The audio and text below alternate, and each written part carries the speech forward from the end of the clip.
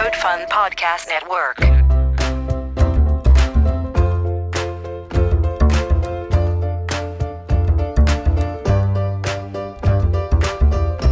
Hello, and welcome to a brand new episode of Chaos Cast. This is the community podcast where we share use cases, experiences, and measuring open source community health, elevating conversations about metrics, analytics, and software from Community Health Analytics open source software, for short, Chaos Project, to where you like to listen. Welcome to this episode. This podcast is brought to you by your friends at Linode. Whether you're working on a personal project or managing your enterprise's infrastructure, Linode has the pricing, support, and scale you need to take your project to the next level. Get started on Linode today by going to linode.com/chaos. My name is Venia. I am going to be the proctor for this episode, I guess. And we have several wonderful panelists with us, including Nicole. Hi, my name is Nicole Huesman. I have been working in technology marketing for about 20 years, in open source for about a decade, and I'm very happy to be here. And Brian. Hello. So my name is Brian Prophet. I am a manager with the Open Source Program Office at Red Hat. I've been involved in some way, shape, or form with the open source and Linux communities for nearly 15 years now. Wonderful. Thank you. And my name is Venia. I'm your host.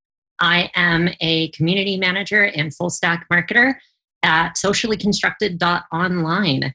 And I am incredibly excited to introduce someone that I've looked up to for years, someone who has really helped forge my career. And I'm sure that Nicole and Brian can agree with us, Jono Bacon. Hi, thank you for having me on. And your words are far too kind, by the way, so I appreciate that. I mean, it's definitely no exaggeration, if I'm to be honest. So let's go ahead and get started, though. Can you tell us, just as a nice introduction for our viewers, introduce yourself, what do you do, and how did you get into it? So in a nutshell, I'm a community strategy and collaboration consultant. I work with companies to help them build communities. Some of this is communities wrapped around a product or a service or a developer platform or something that's out in the open. And sometimes it's going to be internal communities. I work with a lot of banks, for example, around how they build internal communities. And my clients range from little kind of early stage organizations through to, really big kind of multinational companies. I got into this in 1998 unwittingly, like I'm sure everybody here and everyone who's watching this. My brother introduced me to Linux back then, which was pretty unknown back in the late 90s in the general populace. And I was just fascinated by the notion of people coming together to build technology online. The internet was pretty nascent in the UK. I remember you had to pay 10 pence a minute to get online. And I had this great idea to, for every minute I'm online, I'll put 10 pence in the box next to the computer. And my parents were stupid enough to agree to that. And the bill did not line up with the amount of money in the box, shall we say. But it just got me really interested in people collaborating together. And I didn't really understand why. And then just kind of descended into the open source world. And I feel very fortunate because I've had a really fun career. And it's been because of hundreds and hundreds of people who've been very generous with their time and insight and opportunity. So, what do you think are some of the key strategies you've used over the years to propel your career in community management, community strategy? It's a good question, Nicole. I think there's kind of two pieces to that in some ways. There's like, what are we doing to build great communities? And I think the thing that's been really fun about this is it's not often you get to, participate in a new and burgeoning thing. Like when I got involved in this, I'd never heard the term community manager before. I didn't even hear the term community manager until I went for my job at Canonical in 2006.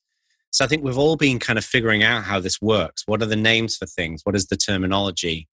What is the approach to metrics? What is the approach to gamification and to platforms and infrastructure and diversity and inclusion? All these different pieces.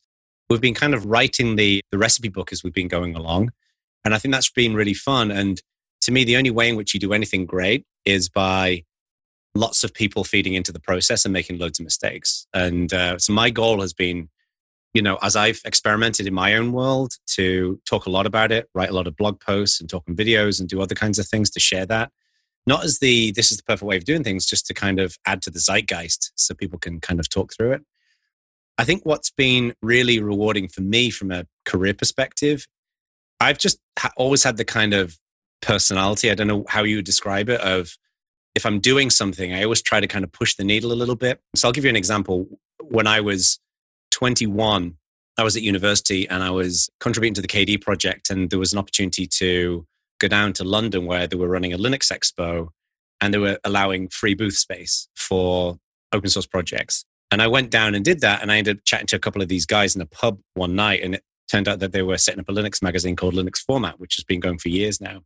And I asked them if I could write an article for it, and they said, yes, but if it's terrible, we won't publish it, which seemed quite reasonable.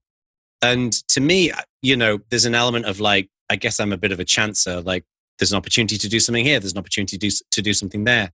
And I think this is something that's so powerful about the open source world, is that's in tons of people. There's a big challenge with COVID. Why don't we set up open source projects? There's a challenge with a lack of diversity and inclusion. Why don't we focus on improving that in lots of different ways? And I think that's what's been so cool about it. And we have an environment, I think, that enables a lot of people to kind of explore those opportunities compared to a lot of industries where you can't question what's going on. You can't innovate in those different areas. So, I think that's been the key thing. And one thing that kind of jumped out to me, because back shared my experience getting into community management as well. And there's this interesting dichotomy that I think you really rose in, of the fact that being a community manager wasn't necessarily a job title. It wasn't a thing that necessarily existed when you started, right. But it did exist. There were online communities that came up back in early 2000s. And it's just kind of managing that dichotomy between, we have this role and I really want to do this. I think we can manage this success, but the role doesn't quite exist yet with those people that are actually building them. How did you end up managing that as you went through your early days? It's weird for me because the honest answer to that is I don't know, because I didn't really know what I was doing. I always felt quite attracted to, there's something so, without sounding too weird, there's just something so amazing about people getting together to build things. And especially, I think, when it's an environment where, we try to baseline the environment for everybody to have an opportunity. I remember when I was, for example, younger, when I lived at home with my parents and I was interested in tech, but there's a magazine in the UK called Computer Weekly, and there'd be loads of jobs listed in there. And you'd always be talking about, you need a degree and you need to know enterprise this and enterprise that. And I felt quite excluded out of that because I didn't know anything about that world. I didn't know anyone who worked in that world. And what I loved about open source was there's an opportunity for lots of people to kind of come in and have a go. And I think having a go is what it's all about. What struck me back then was no one really knew how that worked. We just kind of showed up and it kind of happened. It was happening on Usenet and it was happening on mailing lists, but it just kind of happened. And I was interested in the science behind why that was happening. And what I found really fascinating was that back then, as much of it as is today, whenever anybody talked about community, it was talked about as this really sacred principle. Like, the community is what makes us who we are. It's what makes us so strong. The technology is really cool, and check it out. There's a new version of the Linux kernel. Go and check it out. But I think it's really about that community piece. But I got the feeling that there weren't a lot of people that I knew, at least, and I'm sure this was happening, who were really kind of delving into how to do that. And that's kind of where I wanted to move the needle. But I had no idea how that really worked. And it was really, I was kind of frankly living in a bit of a bubble, because for example, when I went to Canonical and worked on Ubuntu, Canonical is a great company to work at. It certainly was when I was there. There wasn't a huge amount of accountability. I was basically left to my own devices. It wasn't like I had all of these KPIs and, I'm sure many other people who are working in this have got very, very specific goals that they have to hit. It was a playground. And I feel very, very fortunate for that. But it made me realize when I left Canonical and I went to XPRIZE, okay, now we've got this really random, weird world of community. How does that interface with the reality of running a business and the fact that businesses talk in terms of dollars and cents and growth and revenue and ROI and all these different pieces? And that's kind of when the consulting piece kicked in. And that's where I got very interested in that side of things. But it's just literally a collection of happy coincidences and chances, I think. So, Jono, you said something a couple of seconds ago that kind of tweaked my interest a little bit, because you were talking about getting into the science of this, and certainly, a lot of my early experiences with community management probably mirror your own and that of a lot of other community managers. We were all sort of flying by the seat of our pants. We were managing communities and with whatever skill set we brought to the table. I came in with writing, so I would focus on documentation. Yeah. Other people would come in with coding and development skills, and they would focus on development processes and improving those as part of the community. So, you have a unique point of view because you've kind of watched this from the start, and we're one of the people who really started to codify what community management was.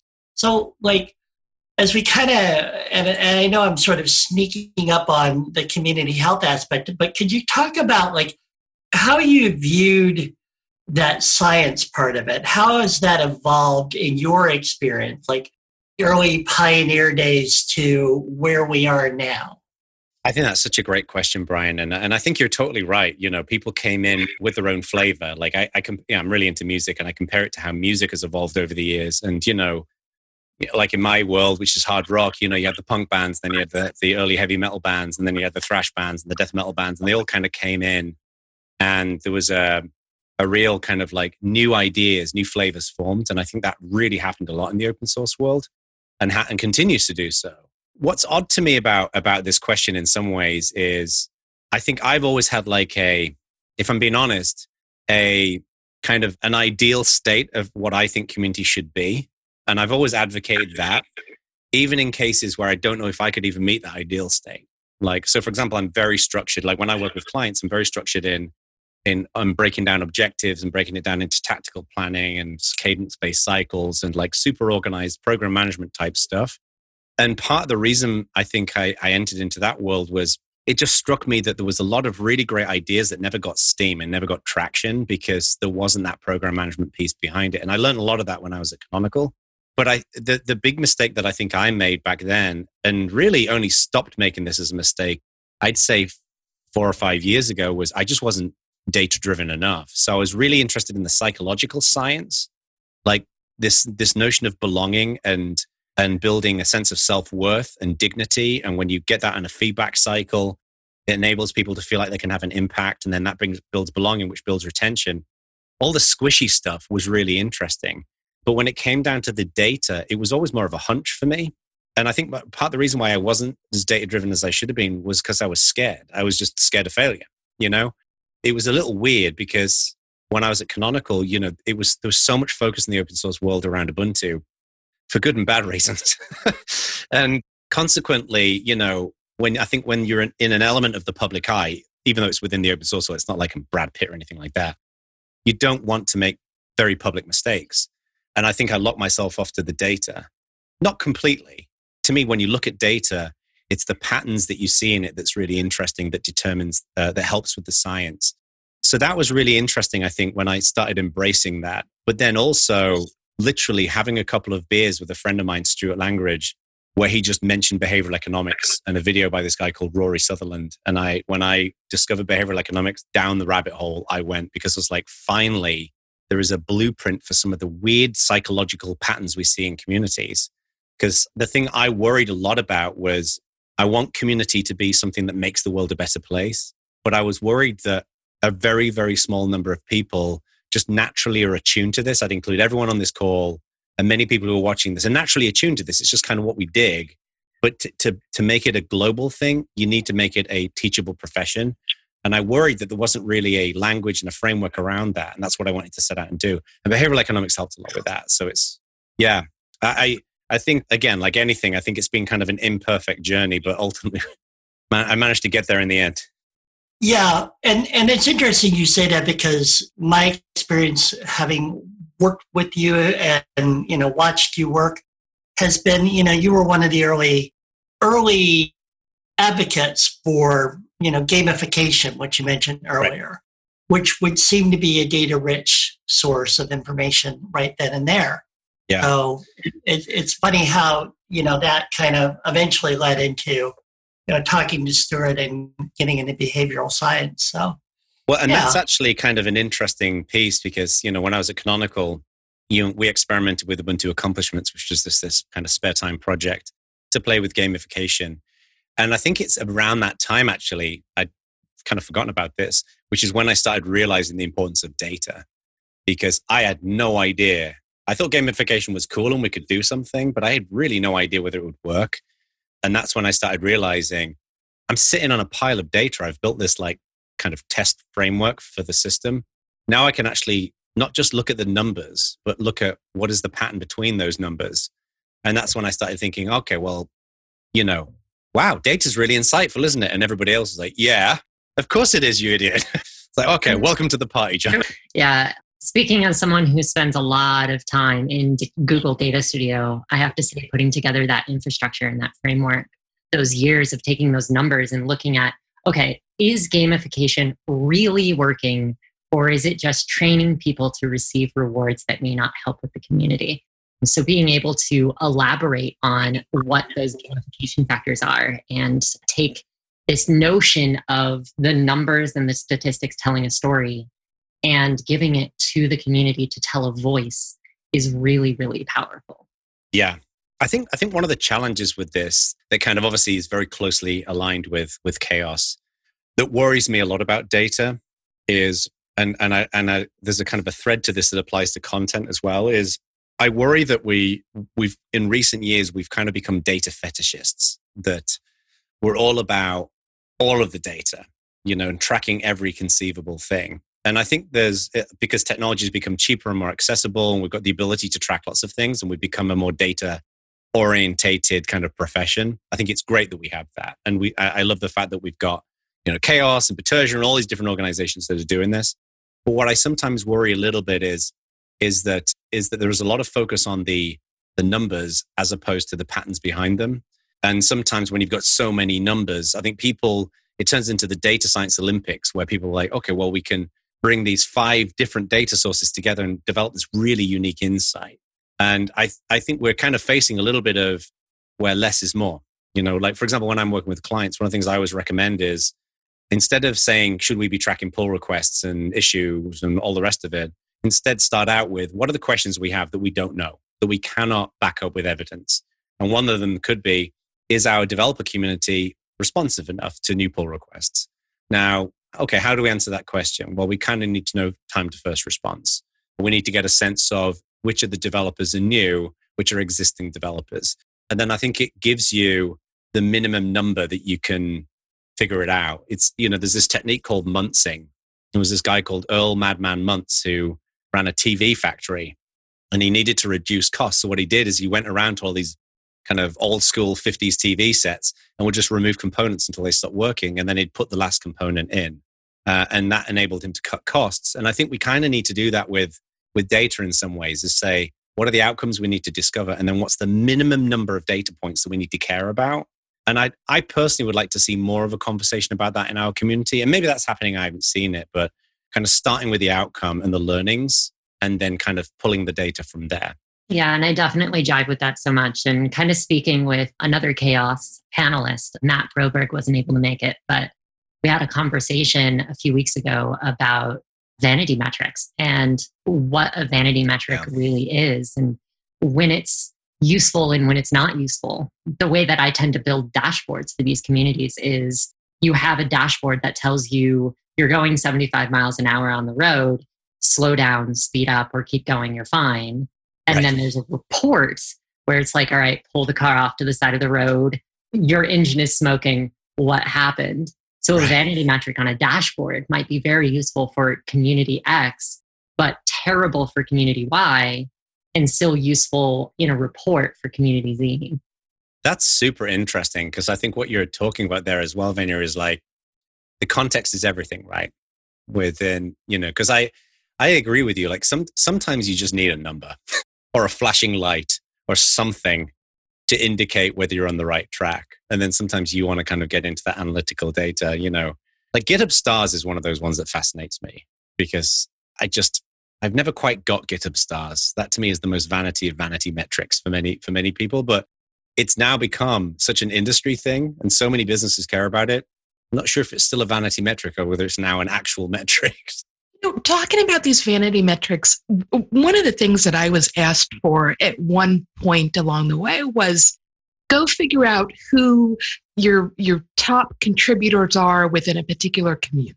Right. And I thought, well, or your most active or what have you, right? Not really most active, but the ones who matter. And I thought, well, we could look at, who's bringing in the most pull requests or the most commits or the most this and that, right? But yeah.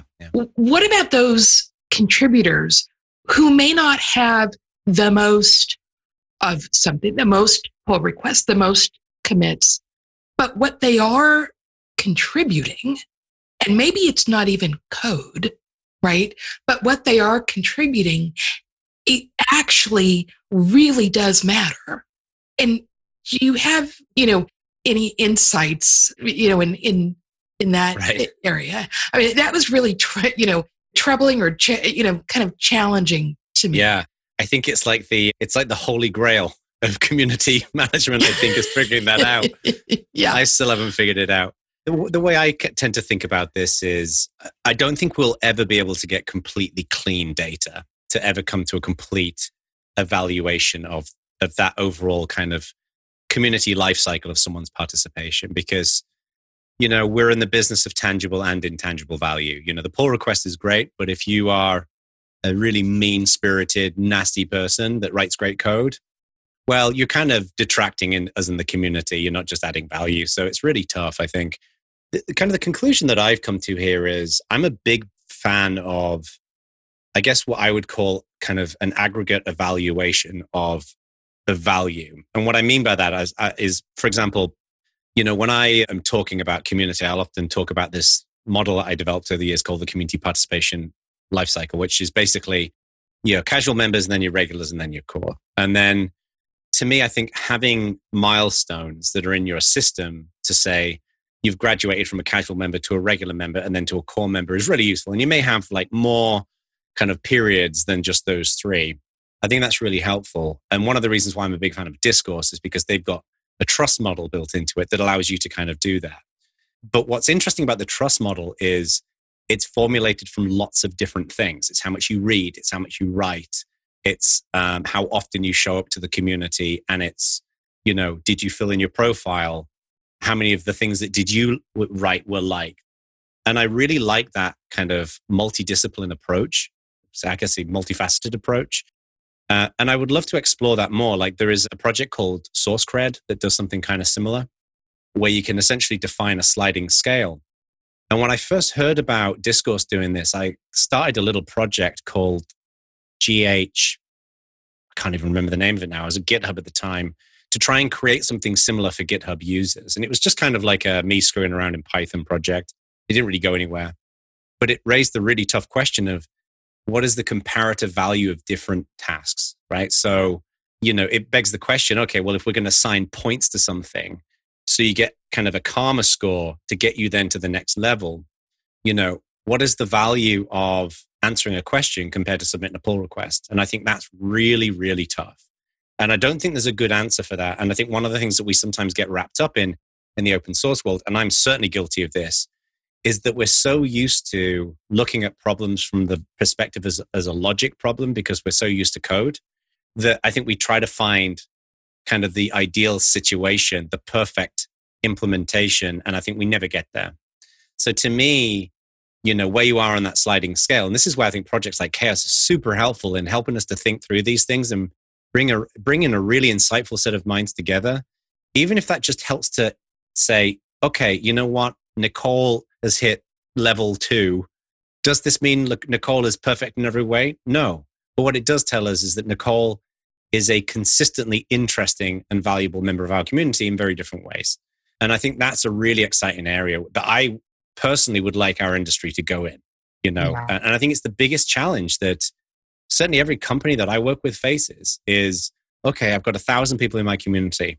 Like, how do I know the people who are active and who are not active? How do I know the people who've got the various skills that I can connect together? And I think that data analysis piece is kind of missing. So, yeah. John, I was stepping back from the data question for a few minutes because obviously, you have a large breadth of experience around community management. So we were kind of curious, like, what do you feel like is the least understood aspect of being a community manager? Right. Like, do you mean people understanding what community managers do? Yeah, pretty much. Right. Like, my father-in-law is like, well, who do you manage? And I'm like, nobody, that kind of thing. Here at McDonald's, I have more people than you.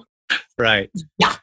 That's another great question. I mean, I think that one of the things that I see as a recurring problem with businesses who see the value of community and they hire a community manager and they bring them in is I think that again, without wishing to sound like some horrible buzzwordy person, there's kind of like different types of value that are not connected together effectively. So, whenever I've run the Community Leadership Summit every year, I'd hear the same thing in the pub every night with people who I've known for years or new friends that I meet there. And we're having the social event. We're all stood around eating little appetizers. And people often say, like, I've done all this work and the company doesn't get what I do.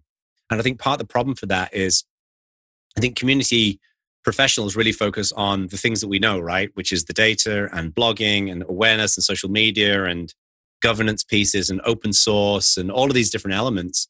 And I think a lot of community managers, when they go into an organization, they want to make sure that their skills are clear and that they've got the ability to move the needle in those areas and they generate great results. But then you'll get an executive who's not involved in this because it's just not their world. And then they look at this person who's receiving a lot of money for their salary. They're having to go to all these conferences, all of this swag, they see it as a cost center. And then they say, what are we getting out of this? And the problem I have with this is, I think if a lot of community managers and anyone who's listening and watching to this, if you're going into a new community management gig, I'd strongly encourage you to do this, is to go in there and understand what are the goals of the business? What do they define success as? And then how do you present your success in your role in line with that? So if you find out, for example, the business cares deeply about brand awareness, then all the great work you do in social media and blog and all the rest of it, you can align that with that goal. And I think a lot of community managers don't do that. So therefore they struggle with these, with this kind of disconnect with the exec team. And I think it's kind of on us to do that because you're not going to get an executive team who are naturally going to say, how do we align this specific department's value with what we want to do? I think we need to kind of be proactive in doing so. And I think that's one of the things that's most understood. So consequently, sadly, when I've talked to a lot of like clients and prospective clients, often the story is, I hired a community manager, they were there for a year and they didn't really do anything. And, with some exceptions, obviously there's some people who literally go to a company, don't do anything, but every profession is guilty of those folks. By and large, when I pierce beneath the surface, that's just not true. They did a ton of stuff. It's just that the value that they generated was not interfacing with what the company wanted to see. And it's just a sad story. So it's like, I think that piece is really, in my mind, fairly misunderstood. So a lot of, people because frankly, I think most organizations don't necessarily know a lot about community because a community can be anything from a knitting circle to Kubernetes, right? So I think it becomes really difficult to kind of bridge those two pieces together. And that's the one thing I really would like to see because I think a lot of really good people struggle in their jobs. And I know some people have just got burnt out from community management because they're like, it was really depressing when that happened. I was working my backside off and it just wasn't appreciated. So yeah. And honestly, that's me. I've been in that position before. I've gone in and speaking as the anthropologist, I'm like, yeah, I'll build this community for you. Social science, this is going to be really great. Right. And then come the end of it all, we have an executive who's never heard of the scientific method being changed into the social scientific process. And I'm over here going, how do I speak to you? How do I prove this? And it just got me into trouble and it got me frustrated. Yeah, I think it's really difficult as well because, I think a lot of this is about translating information between different groups of people. I'll never forget when I was at XPRIZE, the founder of XPRIZE, this guy called Peter Diamandis, is a very, very unique human being in every possible. And I don't mean that in a veiled negative thing. He's a really, really good person. He does amazing stuff. And he's just a really interesting person. And one thing that he just said to me was, it's not about having all of the answers. It's about packaging up the right information for the right audience. And I think that's one thing that I'd love to see more of in the community management world is, how do we have those conversations with executives and different departments? Like a lot of marketing leads, I think, in many cases are quite threatened by community because they don't quite understand it. And they have a very fixed workflow. With most marketers are about driving leads. So they're like, the way in which I evaluate my success is very, very clear. Facebook advertising to email nurture to lead gen and then connecting in with the sales team. And I know a lot of community managers are like, you never ever want to work for a marketing lead. It's terrible. And I don't think that's fair. I think it's just that we haven't bridged that communication. And I think because this is a burgeoning industry, it is on us to kind of figure out how to do that. And we'll get there. I mean, I bet you anything, every industry has experienced this. So yeah, there's definitely a lot of similarities from a marketing background. And I'm sure that Nicole can probably share that as well. Absolutely. I feel the pain almost daily. I feel like Nicole's got this view of, I want to talk about this, but I probably shouldn't. Few clients in my head right now. So, well, you'll hear about it in my pick of the week. He's teasing with the information again. Yeah, I've actually been taking. Well, look for a while now in terms of that bridge or that intersection of how open source hasn't just changed how software is built, but it's really upended or changed how traditional marketing. Yeah. Right. I mean, it's more a relationship. It's more, I think most of us on this call, if not everyone, knows Jeffrey Osier-Mixon. And he and I used to work together and are still very close friends. And he and I have explored the topic as well. The community management and marketing, there are so many different, so many similarities. Yeah. I think the other thing there is it's understandable for a lot of organizations to think the community team should be in the marketing team because they see it as, well, this is all outreach, right? But what's interesting is most companies don't see customer success and marketing in the same team. And it's all outreach, right? I mean, sales is technically outreach. We just tend to get lumped in, I think, because I think it's largely a not particularly well understood thing. And often it's dealing with cold leads. But the impetus with marketing is usually around leads or brand, although I think unless you're a Coca-Cola, you don't tend to spend a lot of money on brand marketing. But with us, with community, of course, it is about, like you touched on, Nicole, it's about relationships and that's a long game. But I think the good news is, the story is changing. I think businesses are starting to understand it. And I think, frankly, we can thank, a lot of the social media for that as well. I think people are really realizing the value of like long form relationship building. So, yeah, I completely agree. And I'm reason for the future of community management with People Powered coming out. A bunch of ideas are coming through. We have a bunch of new books on the horizon, which is really cool. Where do you see this phenomenon of open source community management moving forward as it permeates the closed economic spheres? Let's be nice here. Yeah, another great question. I mean, I think that what's exciting to me is it's just changed so much, I just think we're learning, we're experimenting, we're discovering things that are obvious in hindsight, but were not obvious while we were going through it. And I think we're going to see it evolve in a number of specific areas. So one is, I think we're going to start seeing communities becoming more and more of a priority inside of really large enterprises. I mean, I've experienced this myself, like working with a bunch of banks where they don't necessarily just want to build open source communities, in some cases inner source, but what they really care about is unlocking the silos that people are locked in and getting people to collaborate together. And inner source is a great way of doing that. So I think understanding the dynamics of running a technology project inside the walls of a business, I think is going to be great. And, there's been lots of great work at the Inner Source Commons and elsewhere around this that I think is really fueling that. I also think that we're going to hopefully start seeing the the business kind of language of community becoming clearer, where community reports into, what expectations should look like. And I think the reason why that's becoming better is because there's more examples now. I think most businesses are pretty reluctant to do significantly new things outside of their comfort zone. And setting up a community, I think, can be pretty nerve-wracking. But now you've got, the open source movement, what's going on in kind of smart contracts and crypto, what we're seeing in, product communities like Salesforce and, places like that. Now I think more organizations are like, oh, I'm interested in this. And then they go and hunt out somebody in that organization to go and ask them questions about it. So I think we'll probably start seeing more of that. And I'm also really happy to just see the increased focus on diversity. And we talk a lot, I think, in our world, and as we rightly should do, about gender diversity, sexual diversity, political diversity. And I think that's really important. And that's a mission we need to continue on. But I'm also thrilled to see the diversity of communities, like people building art communities and people building documentation communities and all of that kind of stuff. Diversity in every form, to me, I think we need to encourage.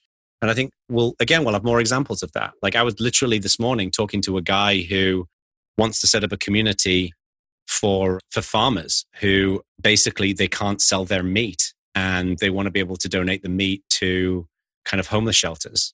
And he was like, I don't know how to do this. I don't know what a community is and how it works. And I think we're going to start seeing more and more of those things. I think the format that we've been building in the open source world is so applicable to many other places as well. So I think we're definitely kind of like the community lab in the open source world, I think, for everybody else.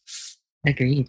John, as we look at the Chaos Project, can you talk about what role you see the Chaos Project playing in really helping us all understand the metrics of healthy communities? And I know when we say healthy communities, that's a lot to unpack already, right? Right. But what role does the Chaos Project play there? And then looking ahead, what would you like to see from the Chaos Project? Yeah. I mean, I see Chaos as a really, really important project in, number one is just bringing some really insightful people together to have important conversations about this topic. So instead of these conversations being scattered all over the internet and all over the world at conferences, they're happening in one place. And insight will naturally be furnished from that, which I think is great. And I think that's really important because metrics has become something that's very interesting to people. I think community health is a natural follow-on from that. And again, I don't think we need to be able to, I don't think you can perfectly define health. I think it's impossible. In the same way that I don't think you can perfectly define health, physical health of a human being. Because, your version of health is going to be different to my version of health. And that kind of presumes happiness as well. And we all have different definitions of happiness. So to me, if I could wave a magic wand, if there's one thing I would like to see come out of Chaos, and just literally one thing, and if Chaos did nothing else, it would be to basically say, it would be effectively an infographic that would say, these are the 10 things that we should count, or the 8 things that we should measure. And here's a way to think about it.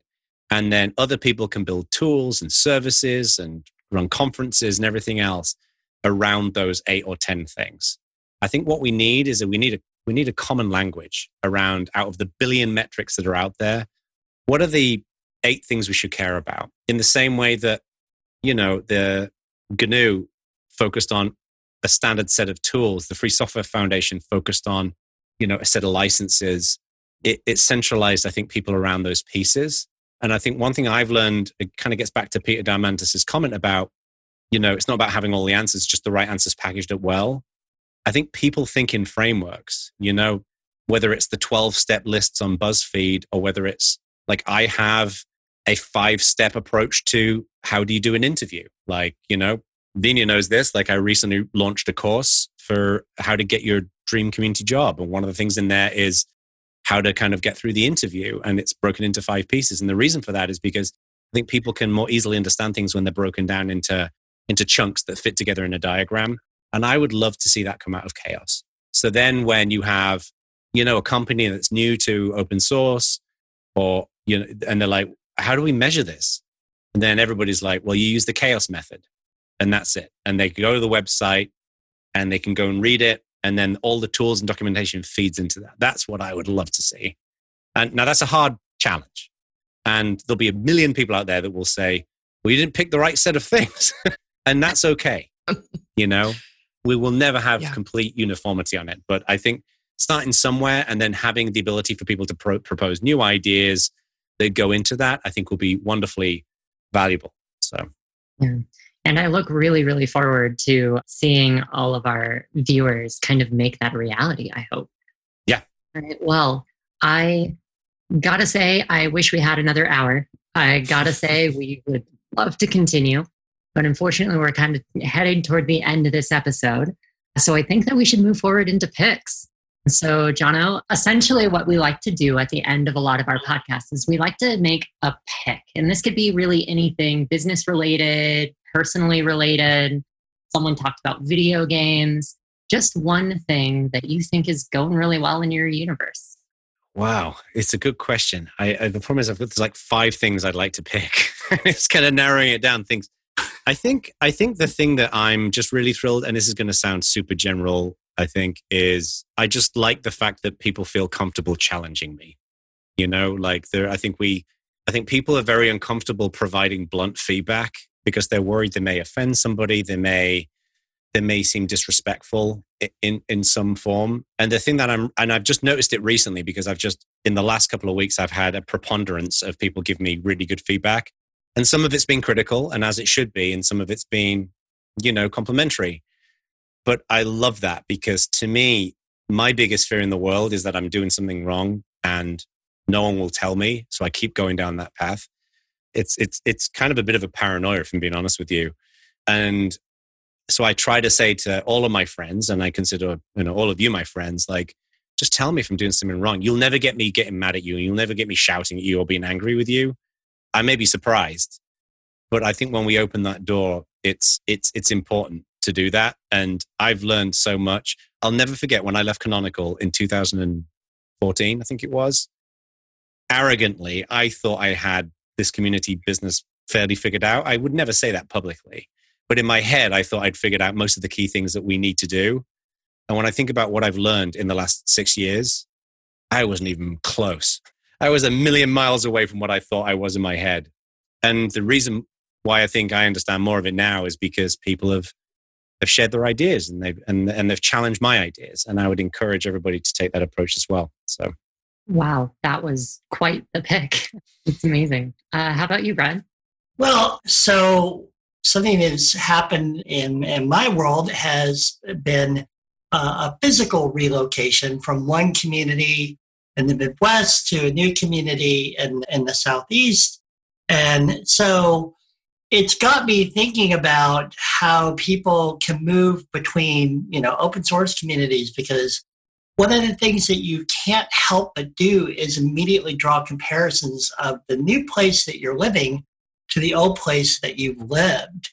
And I think this might be a useful thought experiment for community managers to do around onboarding. Like when they have new people coming in their community, you don't necessarily want to cater to every whim. It's like, well, in my old place, we used to do it like this. And, but maybe there are ways to find small and easy comfort points for new people coming into a community and making them feel a little more welcome without necessarily making drastic changes to your own community. So it's just something that's been going through as I look for the nearest cool ice cream place around here.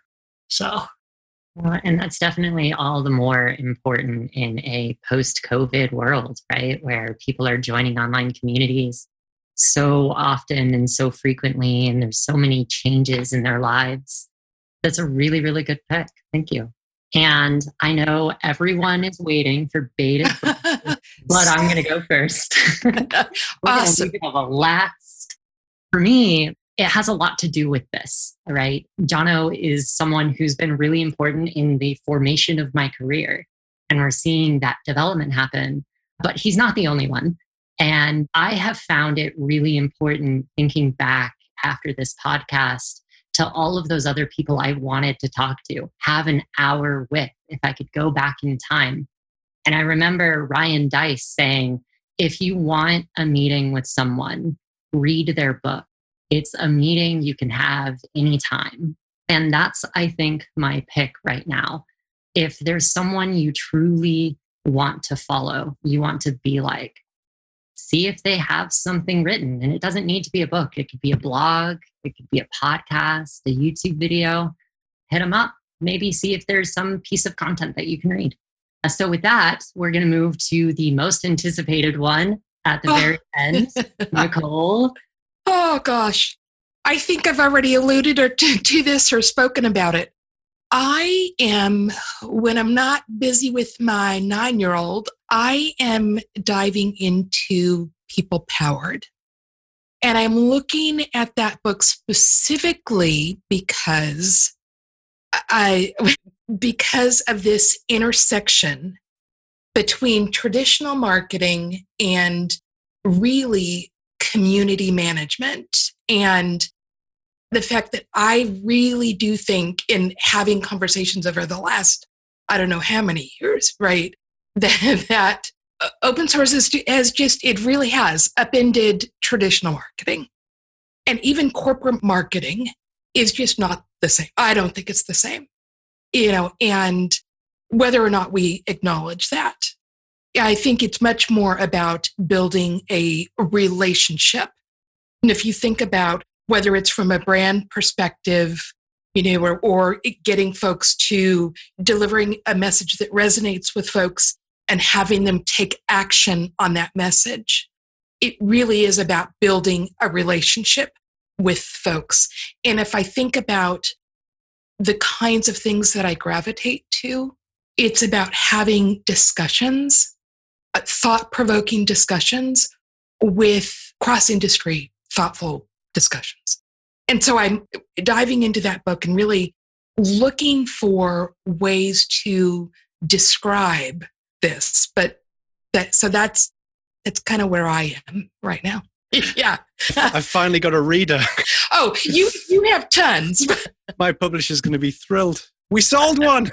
Oh, no, there's so many of us out there, Jono. Well, thank you. I appreciate I'm sure that. They would love to hear anything more about People Powered. It's definitely a wonderful book. We do recommend it here at Chaos. Yeah. So, People Powered is a book I put out in November, I think it was. And the basic gist of it is, the reason why I wrote it was, years ago, I wrote this book called The Art of Community, which I really wanted it to be kind of like a book that someone could read and figure out how to build a community with. And I think it ended up becoming way too technical in nature. It's very naturally oriented towards open source communities, which is obviously great for open source people. But, I did 2 editions of that. It's like 600 pages. It's about this thick now. And so I'd be talking to, founders or, people who are working not in the community space. And they'd say, oh, I just got your book. I'm excited to read it. And I'd think, you're going to get lost within 10 pages. It's just going to be way too deep, right? So I wanted to write something that was going to be a more general purpose, higher level business book. And that was People Powered. So the first part of it really walks through, assuming no one knows anything about communities, and just talks about the value of it and why it's important. And then the second piece really goes through a framework for how to think about building communities. And then the third piece is about how to bake that into a business. How do you hire the right people, and where does it report into? And the idea of it was, it's the kind of book you can pick up at an airport while you're waiting for your flight, sit on the plane and get through most of it by the time you land, which in itself was one heck of a challenge, trying to get it down into 270 pages, which is what most business books are. So yeah, so if that sounds interesting, you can be my second reader. Go and check it out. No, it's doing pretty well. I'm very happy with the results so far. And thank you for the kind words. So. Yeah, absolutely. And to any viewers who are watching, just go to chaos.community and hit to the podcast set. It'll be in the show notes here for you at jonabacon.com. That having been said, I think that wraps up this episode. Thank you so much, Jonah, for joining us, and to all of our viewers as well. If you want to stay up to date on future episodes, subscribe for free to this podcast on any favorite podcast app. We're actually on Apple, which is really wonderful. Share this podcast with your friends, your colleagues. We would definitely appreciate it if we're going to build that chaos method. And if you have ideas for future episodes, topics, or even would like to come on as a guest, please email us at podcast@chaos.community. We hope you enjoyed this episode. And until next time, this is your Chaos Community. This podcast is brought to you by our friends at Linode, with 11 data centers worldwide, including their newest data center in Sydney, Australia. Their enterprise-grade hardware, S3-compatible storage options, and next-generation network, Linode delivers the performance you expect at a price that you don't. Get started on Linode today by going to linode.com/chaos.